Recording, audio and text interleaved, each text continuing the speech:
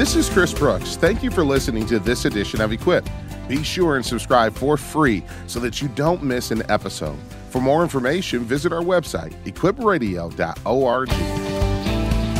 Chris Brooks here, and I want to thank you for listening to this edition of Equip. Did you know that we are funded by the generosity of listeners just like you? As we approach the end of this year, would you please consider giving a special gift to this ministry? Just call 888-644-4144 or give at equipradio.org. Hey there, friends. Welcome to another exciting edition of Equip with Chris Brooks. I'm so thrilled that you've joined me today. Can you do me a favor? Strap on your seatbelt. We're going to navigate through the contours of culture, as always, with the lens of the biblical worldview on. But before we do that, let me remind you, this is the day that the Lord has made. He has given it as a gift so that you and I can rejoice and be glad in it. So let's do just that. Let's follow the words of the Apostle Paul. Let's rejoice in the Lord always. And again, I say rejoice. I'm so grateful for you joining us today. Today, in many ways, is a very special program. You and I, like millions of brothers and sisters in Christ throughout the U.S., have watched events unfold in the Holy Land that have been horrifying, heartbreaking, and also prayer-provoking.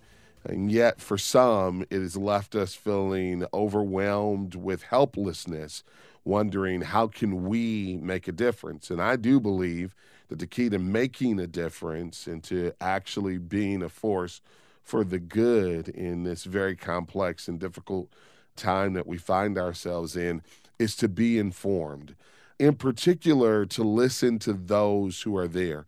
There are a lot of pundits that have been offering a lot of rhetoric, some misinformed, some even dangerous.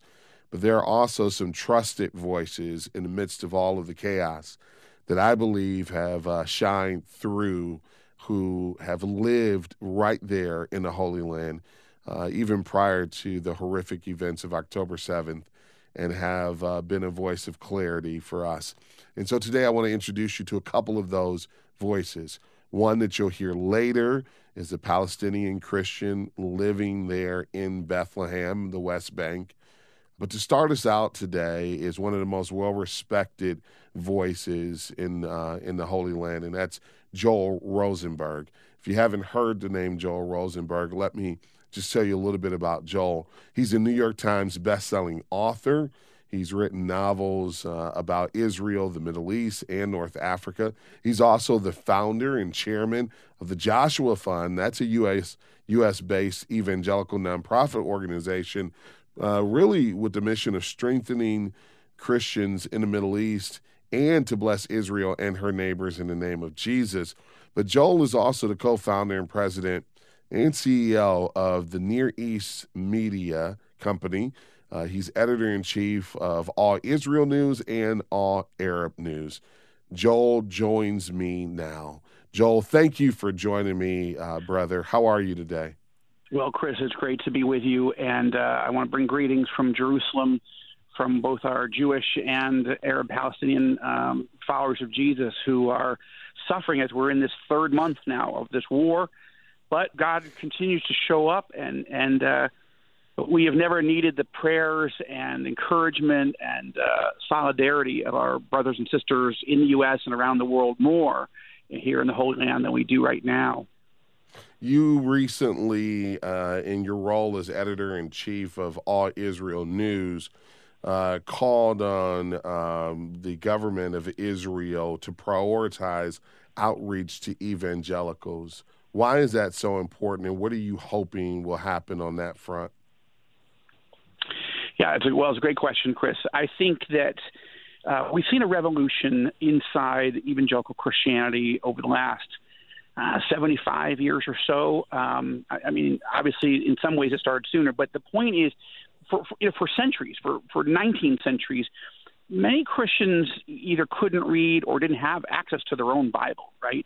And then there were whole denominations within Christendom that didn't even encourage people to read the Bible for themselves, even if they had access and could read. So that was a problem. But we've seen this revolution in the last 7,500 years where the more people are actually reading the Bible from Genesis to Revelation, the more they're understanding God's love and heart and plan for Israel and the Jewish people, as well as for Israel's neighbors, right? And so, but there's been such tension historically between Christians and Jews, and particularly, I would say, between priests and other so-called Christian leaders who maybe were Christians in name only, but were teaching and practicing anti-Semitism. Yeah.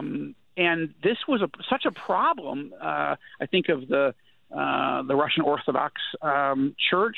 I'm not saying every person in the Russian Orthodox Church, but my family on my father's side were Orthodox Jews that had to escape. Why? Because the Tsar was fomenting all these anti-Semitic attacks against Jews.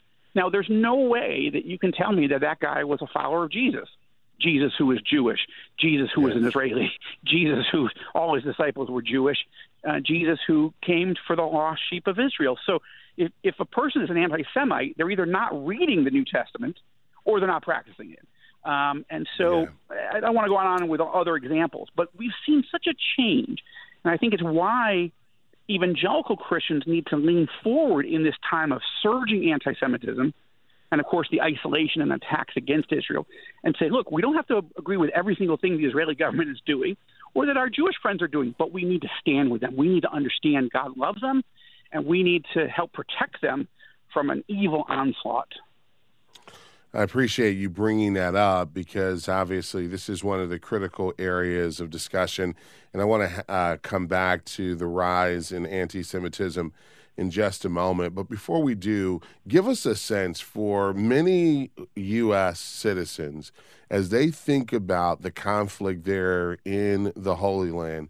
They think of it simply as a clash between Israeli Jews and Palestinian Arabs, and many will assume all Arabs are Muslim, all Israelis are Jews, are Jewish by faith. Give us a sense of the Jewish Christian population there, the Messianic believers, not only in size and demographic, but also what this moment has been like for them. Wow, those are some good questions. Okay, let me unpack them sort of one by one. You're absolutely right to start off by saying not every Israeli is Jewish by religion or even by ethnicity, so that's important. 20%, for example, of Israeli citizens are Arabs, 20%. And it's not an apartheid society. The Arab citizens in Israel can vote. They can have their own political parties, and they do. They serve on the Supreme Court. They serve as CEOs of major Israeli companies. I'm not saying there aren't issues, but it's not apartheid, so that's important. And most of those Arabs who are Israeli citizens are Muslims, but there are many. There are about 200,000 Arab Christians. Okay, so that's important to note. In terms of Jews, some Jews are atheists and some are ultra-Orthodox. But there's also a group of what we would say Messianic Jews, or Jewish followers of Jesus. Now, there was almost none in 1948 when Israel was reborn prophetically as a country. There were only 23 known Jewish followers of Jesus in the land of Israel on May 14th, 1948. That's crazy, like 23. Wow. That's pretty bad. Today, there are about 30,000. So that's, a huge increase. But if you think about there being 9 million or so, or almost 10 million Israelis, and let's say 8 million of those are Jews, 30,000 is not that many. But we're growing, and we're bold, and we need prayer and encouragement. Certainly. How does that group in this current conflict situate themselves, find themselves in a situation that is so tense, so global, but yet they're a religious minority in the middle of it all? Yeah, and the smaller minority one is in any community, the more vulnerable one might be. But God is using the Jewish believers in Jesus in an extraordinary way. So let me give you one example. 17 years ago, my wife and I founded the ministry that you referred to, the Joshua Fund. Yes. Why? To bless Israel and her Arab neighbors, including the Palestinians in Gaza and the West Bank, in the name of Jesus. So the question is, how do we strengthen the local believers? How do we help them care for the poor and needy by supplying them with food and other humanitarian relief supplies? So they're the hands and feet of Jesus. And how do we educate the church worldwide about God's love and heart for Israelis and the Arabs? So that's what we've been doing. In over 17 years, Chris, we've, by God's grace, I mean, it blows us away. That's not the right term these days in this war, but it excites us and encourages us that the Lord has brought into the Joshua Fund almost $100 million, which has gone right back out into doing this type of work, which does what? So let me give you an example. There's an Israeli city right on the border of Gaza that was just devastated when Hamas invaded on October 7th. So, but there's a congregation of Jewish believers in Jesus in that community, preaching the gospel, making disciples, caring for the poor, and loving their neighbors. And the Joshua Fund has been, I've known the leadership of that congregation for almost 15 years, and the Joshua Fund has been supplying them. So right in the middle of the rocket war, just about a week and a half ago, we took a whole team of people down, and we took fresh food as well as canned goods and toilet paper and diapers and all kinds of supplies, and we went door to door to the communities that they serve, right? These are people that don't believe in Jesus, but they're needy, they're poor, and they're under fire. And so under fire, we took all these supplies in. Why? To strengthen the hand of the pastor and his wife to be, again, the hands and feet of Jesus. So grateful that Joel Rosenberg is there on the front lines and that he had a few moments to carve out for us today. We're going to pick up this conversation next up on Equip. As the year comes to a close here at Equip, we've seen so many lives change through our daily communication of the gospel. Help us to expand our reach by giving a year-end gift. Now, I know that some of you can afford to give gifts of $100 or $500 or even $1,000, and we thank you for your partnership. Really, any amount will help us in our mission to promote the gospel. Together, we can reach the world. Make a difference with a year-end gift today by calling 888-644-4144 or go to equipradio.org.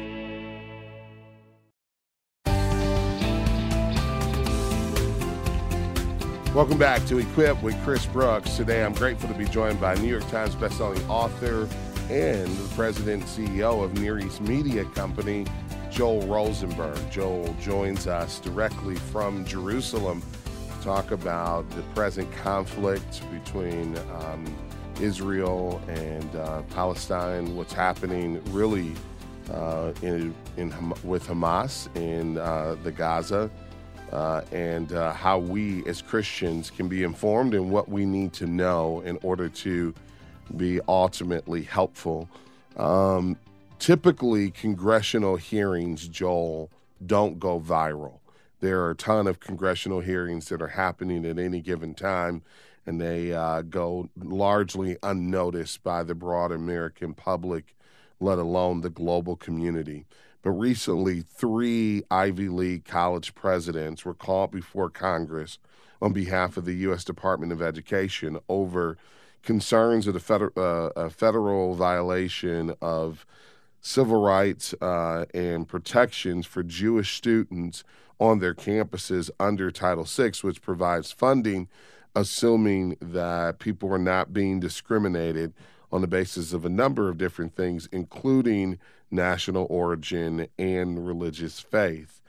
These presidents were grilled by a number of congressional leaders, but one of the moments that went viral, Joel, were when these presidents were asked if it were a violation of their code of ethics for anti-Semitic rhetoric to be used at rallies on their campus.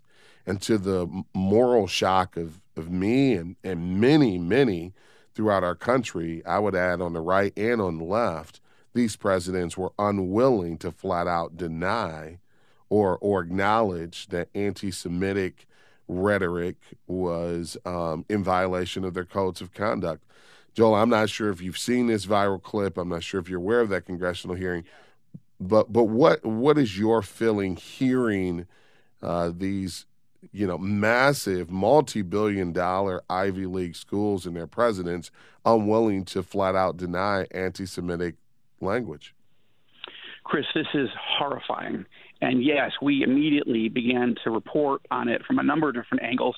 One of our correspondents who's based in the United States actually wrote a column called the Poison Ivy League, that this is poisonous, what's happening, because as bad as what you just described, it's actually worse. I watched clips of this hearing, and so a congresswoman from New York asked, Yes. and I watched it, all three heads of these Ivy League universities, the most prestigious in the world, and she said specifically, do you consider language that calls for genocide against the Jewish people against your codes of conduct? And every single university president said, well, it would depend on the context. And the congresswoman said, what context? What would be the context in which it would be appropriate to call for genocide? Well, if it's an individual attack, we would assess it, but it's really not against our conduct unless they take action. And the congresswoman said, you mean like they start actually doing genocide? It's only bad if they actually start committing genocide?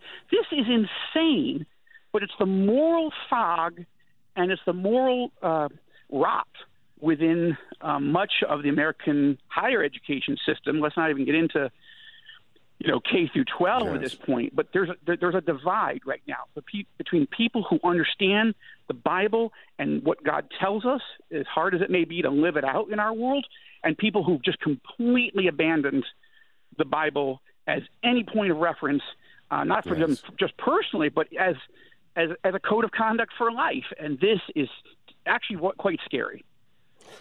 Most people here in the U.S. probably until recently had never heard the slogan "From the river to the sea," but yet this has now become a tagline that again has gone viral and has spread as a liberation rally, if you will, for the Palestinian people, who are argued by some as being oppressed by this great military power, Israel. What is dangerous and anti-Semitic, I might add, about this slogan "From the river to the sea"? Well, the term is generated from Arab, Muslim, and specifically Palestinian rhetoric over the last 100 years or so. And what it means is that the Arab Muslim world is going to annihilate the state of Israel and any Jewish or Christian person that lives between the Jordan River and the Mediterranean Sea. And that would be that's the genocidal form of this. Meaning when you say it, you might think, oh, well, you mean you want a Palestinian state next to Israel? No. That phrase means you want a Palestinian state instead of Israel. And the only way to have it instead means you've killed every Jew and Christian that lives, or even moderate Muslim, who lives between the Jordan River and the Mediterranean Sea. This is the genocidal rhetoric that is not it's not benign. It is very, very dangerous.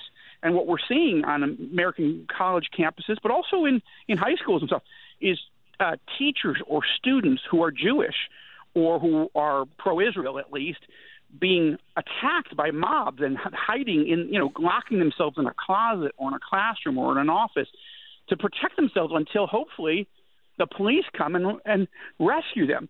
Words have meaning, and these meanings have they have consequences.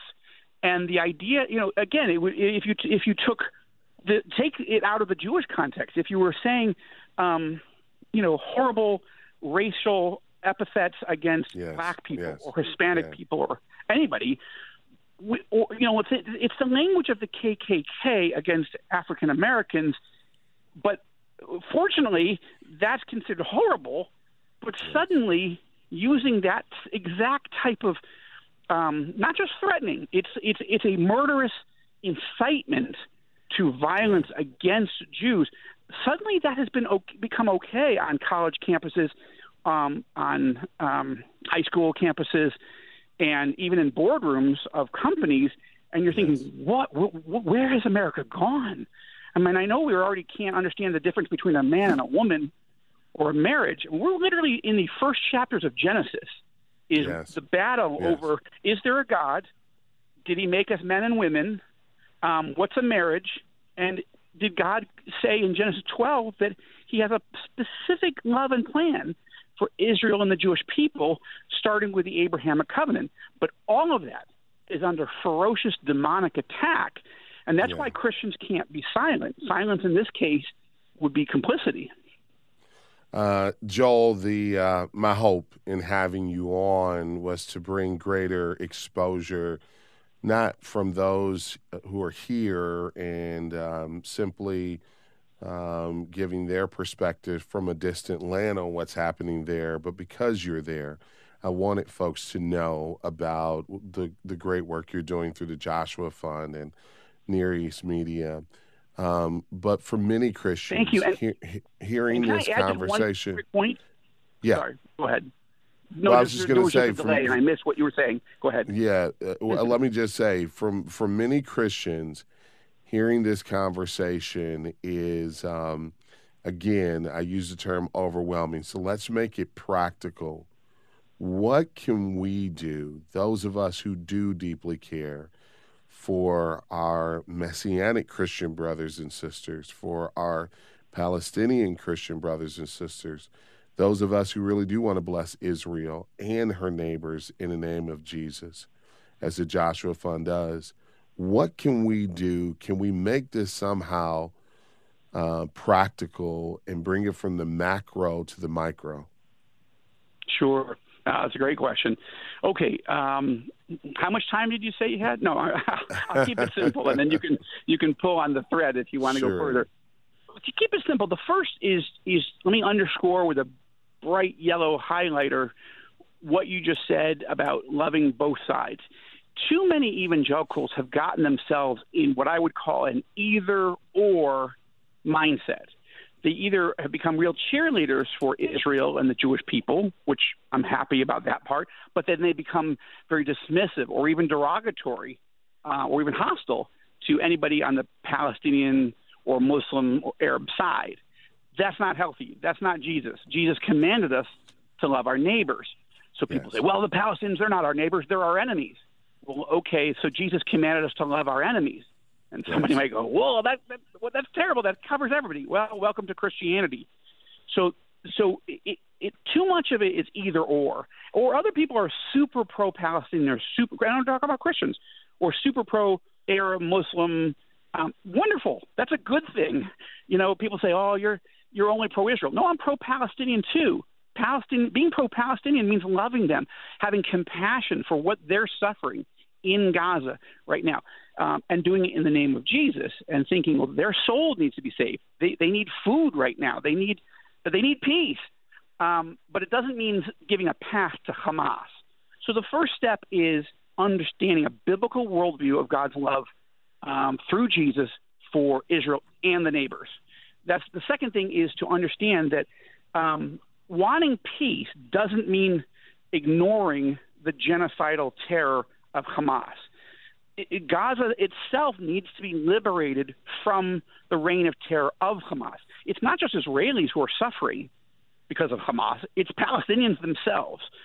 So, yes, the Palestinians of Gaza voted for Hamas 15 years ago, but I don't think they understood what they were getting. So we need to have compassion, and those are the first things. Then I would say, just practically, this is exactly why my wife and I started the Joshua Fund 17 years ago, because we said, okay, we believe those things. Now what do we do? How can we help? And so that's why it's called the Joshua Fund, is that, think of it like a mutual fund. You think, well, it's a nonprofit. I'm not saying you're getting a financial return on this, but you'll get a return in heaven, and you'll be doing the right thing, which is, if somebody says, I want to give $25 or $50 a month, I wouldn't have the first clue about who to give it to, who's been vetted in Israel and the West Bank or Gaza or any of the neighboring countries, Christians who really love Jesus, whose theology is healthy and solid, whose financial books are legitimate, who are doing the money, using it as they say they will, who are really making a difference for the kingdom. That's exactly what the Joshua Fund does and has been doing for 17 years. We become a trusted resource for many people who say, I want to help, but I need to know where to give my money. Yes, to pray and to be educated, but also to make a practical difference. And just like most people don't pick their own stocks because they don't have the time or expertise, likewise, this is a moment where you don't want to just give to anybody who sends you an email. You have to sort of know, well, is my money how is it going to make a difference? And can I trust the people that are leading the organization? And people can find out more at joshuafund.com. Well, we have that. Fund.com. And we have that link on our website. Joel, we pray, as I said, for you, brother. Thank you for the amazing work that you are doing there, your family, and we are not ignorant of the risk to all of our brothers and sisters who are there. So please know that you're in our prayers. Thank you. That we love you and we thank you. Friends, we're going to take a break. When we come back, we'll hear from a Palestinian Christian about what life is like in the West Bank. Don't go anywhere. Much more to come. Next up on Equip with Chris Brooks.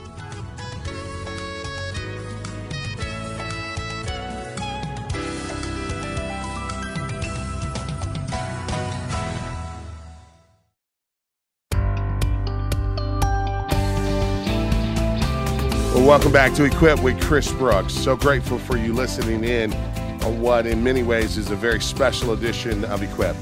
Obviously, I have been trying my best to pray, like many of you, for all of our brothers and sisters in the Holy Land, both Jewish believers in Jesus, Messianic Christians who live in Israel, and also our Palestinian brothers and sisters in Christ, as well as we watch all things unfold. And I thought it was important for you to be able to hear from both of those groups. And so today, in this particular segment of our conversation, I want you to be introduced to someone who I have extreme regard for. He's a Palestinian Christian and someone who I respect, Reverend Dr. Jack Serra. He is the president of Bethlehem Bible College in the West Bank there in Palestine. He has, for 13 years prior to his current role, he was senior pastor of Jerusalem Alliance Church as well. He has a BA in Biblical Studies, an MDiv in Pastoral Studies, and a doctorate from Gordon Conwell Theological Seminary there in the northeast of the U.S. Obviously, he's right in the middle of all that's happening right now. So bear with our connection, but I thought it was important to have Reverend Dr. Jack Serra with us today. Jack, thank you for joining me. Thank you, Pastor. I'm so honored to be with you, and special greetings. Good morning to all of our listeners, wherever they are. Jack, before we get into current events, can you just share a little bit about your role at Bethlehem Bible College and about the college? Bethlehem Bible College has been here for about 44 years, serving in particular before the Palestinian Christians, but now we are serving with our online programs all Arab nations, anyone that could speak Arabic. So we're serving about 200 students from all over the Arab world who are studying with us, and we are probably the only Bible college here in the country. Wow. And how long have you been in that position as president? This is my 13th year as president. Prior to that, I was teaching part-time while pastoring a church and full-time in Jerusalem. Yes. Well, first off, I want to say thank you for what you're doing there. I've gotten a chance to visit, and you all are doing tremendous work, and I'm grateful for it. Let's talk about just the whole statement of being a Palestinian Christian. When I say Palestinian Christian, a lot of people, that's a whole new category for them. They often think about Palestinians, and they think Arab Muslims. Give us a sense of the Christian population there. Well, Pastor, as you know, Christianity started in Jerusalem. So for people to be surprised that there are Christians here, it's quite challenging. I lived and I was born in Jerusalem, the city that, where Jesus came and gave the utmost sacrifice on behalf of all the world. And it started in Jerusalem. The church started in Jerusalem and honestly never left. So since the year, 34 AD till now, there has been always Christians among the people who are living here. And some particular part of history, they were the majority.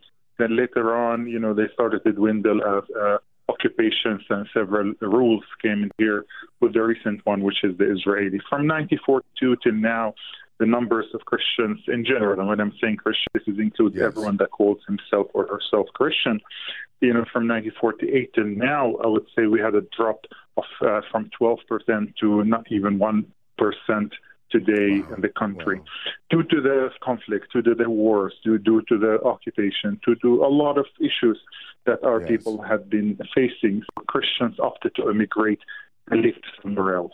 So we are 1% now. This includes, again, all the Christians, and about, I would say, 4,000 or 5,000 evangelicals who are living in this country now.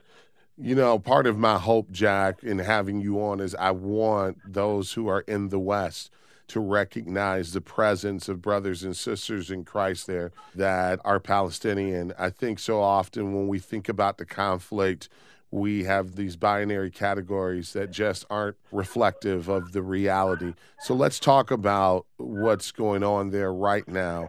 There's a lot of history, and I don't expect in a short interview for you to be able to cover all of the history there. But how do you want brothers and sisters in the West to think about and pray for our Palestinian Christian brothers and sisters who are there? The country has been going in conflict. I would say when you ask people here, they say our history did not just start on the 7th of October. It started a long way before this of going through conflicts, at least now 75 years. But with the recent ones, Christians have been caught between the rock and the hard place, if I may use that idiom, where specifically Christians in the West Bank and in Gaza.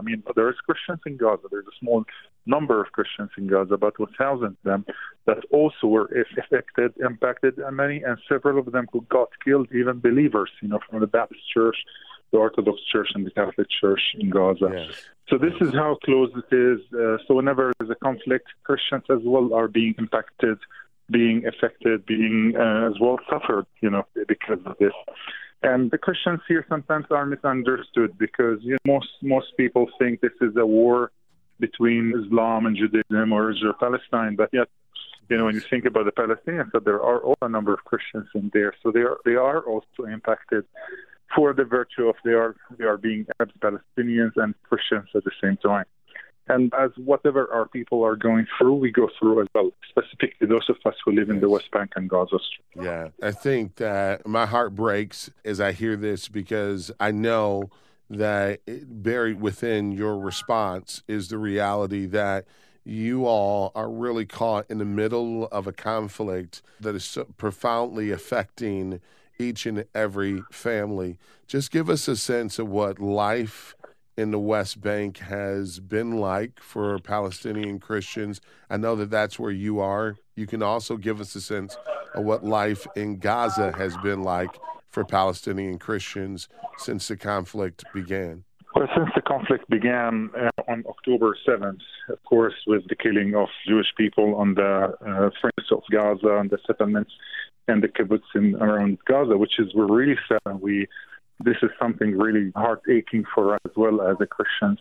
Yet the response which came after this was as well as much as horrific as it is, with closing on the West Bank, closing on Gaza, and at the same time, since day one of the war, the West Bank has been shut down, specifically Bethlehem, where the majority of Christians live. Every entrance, every exit from Bethlehem has been shut by the military army, Israeli military army, which meant that all those Christians who are inside had no more access out of Bethlehem. And many people have lived between Jerusalem, Bethlehem. They live between these cities and they commute to their work or to their schooling or to their daily work, for example, the college, where we have students who would come from Jerusalem. So it has been very difficult for them to come. Teachers who come from Jerusalem It's been very difficult for them to come in and out during these days. So this is just a sample. In Gaza, we have as well former students. We have contacts. We used to have a center there. And many of them, as the war started, they had to take refuge, especially that Gaza, where Christians live, is a bit in the north, the area that Israel was bombarding. So what happened then, most of the Christians left, ran away for their life and hid in the church. There's 3 churches in Gaza. We have a Catholic church, an Orthodox church, and a Baptist church, the Southern Baptist Church.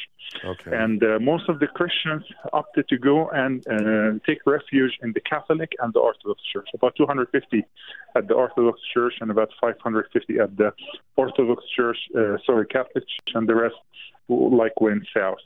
But sadly speaking, there was a bombing of the Baptist hospital, and there's a bombing at the Orthodox Church, where about 17 or 18 Christians got killed, including a couple of believers, people, like one of my colleagues, my close colleagues, who's one of the rectors of one of the branches of the college.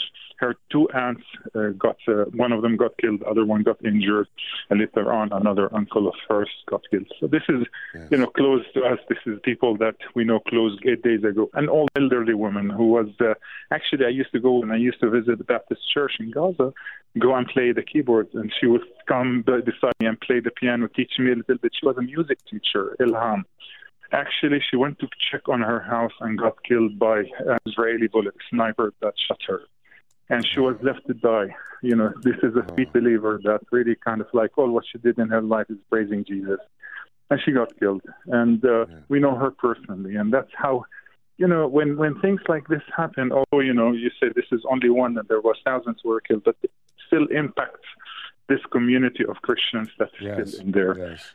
Yeah. Yeah, well, you're talking about such a small, tight-knit community, and as I hear you tell their story, I recognize that these are not just numbers, these are not just statistics, these are friends, these are family members, these are individuals that you hold near and dear to your heart, and as a result, I think the scriptures are clear in that we who are brothers and sisters in Christ ought to share in the affliction with one another. And so when we say that things are massively complex there in the Holy Land, I hope for those of you who are listening that you understand that this is far more than just simply trying to pick a side and hoping that one side prevails against another. Obviously, we should all be praying and all wanting for evil to be uprooted and all wanting justice. But yet, when you hear of brothers and sisters in Christ dying who aren't military people, who are simply people who have praised the Lord, served the Lord, and yet losing their lives, this is devastating and heartbreaking. Jack, I'd like to ask you to share with us how ministry is going there. So if you can stay with me, friends, we're going to take a short break. While we're taking this break, I do want you to go to our website, go to our social media pages. You can find out more about how you can be praying. We promise you that we will try to keep you as up to date as possible. But can you take a moment while we're on this break to say a special prayer for Jack Sarah, for Bethlehem Bible College, and the many, many Palestinian Christians that they serve and that are being impacted, some who are even refugees in the Catholic Church and the Orthodox Church there who are displaced in the Southern Baptist Church there. We're going to keep Jack. We're going to be right back with more right after this.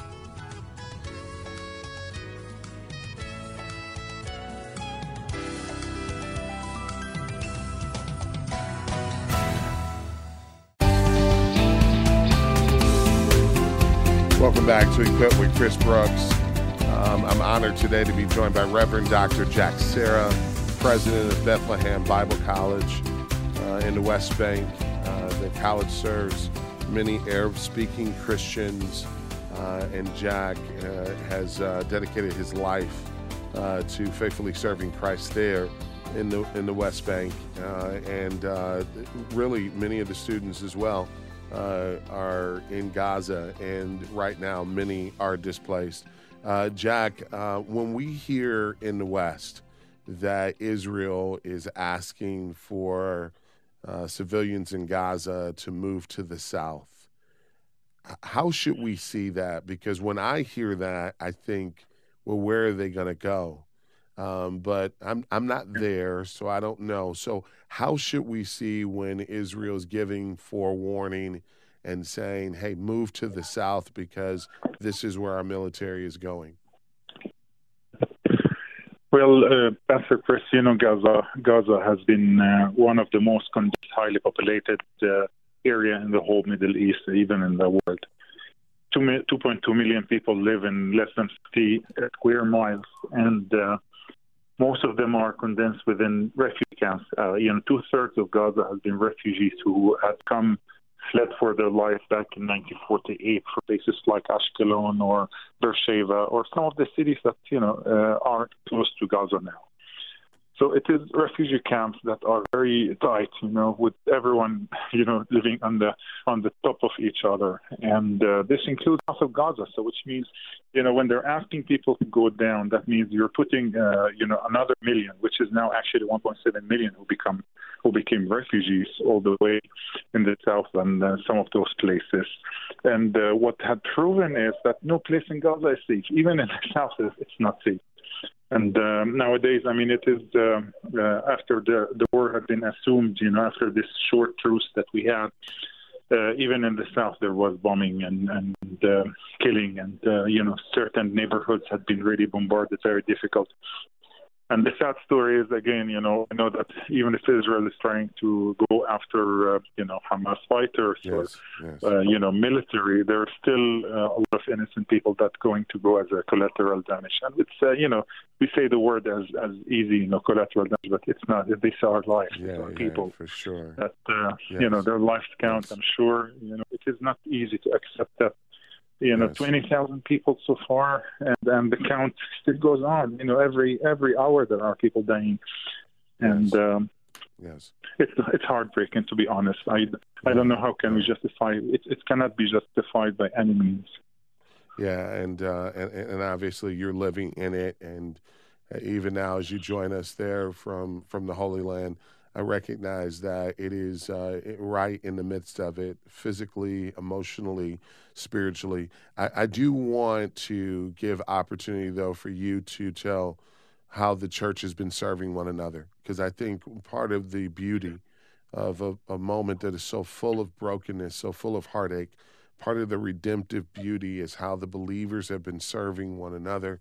I was talking to one of our good friends, mutual friends, Pastor Nihad, just about the ministry to one another. Can you share a little bit about how that's been happening? Well, since the start, the first week of the war, we called for prayer meetings. Almost on a daily basis, there was a prayer meeting. Those of us who cannot, be in one location because there are areas that has been dangerous. So we would meet over Zoom and pray for a couple of hours at least. This is, Palestinians, Arabic speakers, people from the north, people from the south. And then there was as well different meetings where Messianic leaders and myself, like now we're meeting once a week at least, a group of us, including like what you mentioned, Pastor Nihad and other Messianic believers who are pastors, who are leaders, who are, I know of them are heartbroken now, and as well they don't know what to do, with everything going on. It's really, like you said, the complexity of things, that there are people at the odd side of this conflict, yet we are reaching out to each other, encouraging each other, and praying for the kids of each other. And whenever something is hitting our community, I wouldn't say this for everyone, but at least there is these bridges that have been built between the communities of the believers as much as we could, because again, politically or even when you discuss it theologically, you cannot make sense of it. But when it comes to brother to brother, sister to sister, and fellowships, there are those, bridges that are being built. And it is important because sometimes, this would keep us, for me, I'm speaking person now, it keeps my sanity. It keeps me seeing the other, seeing the Jewish friends, Israeli friends who are there, or not friends, as well in the face of those friends of mine.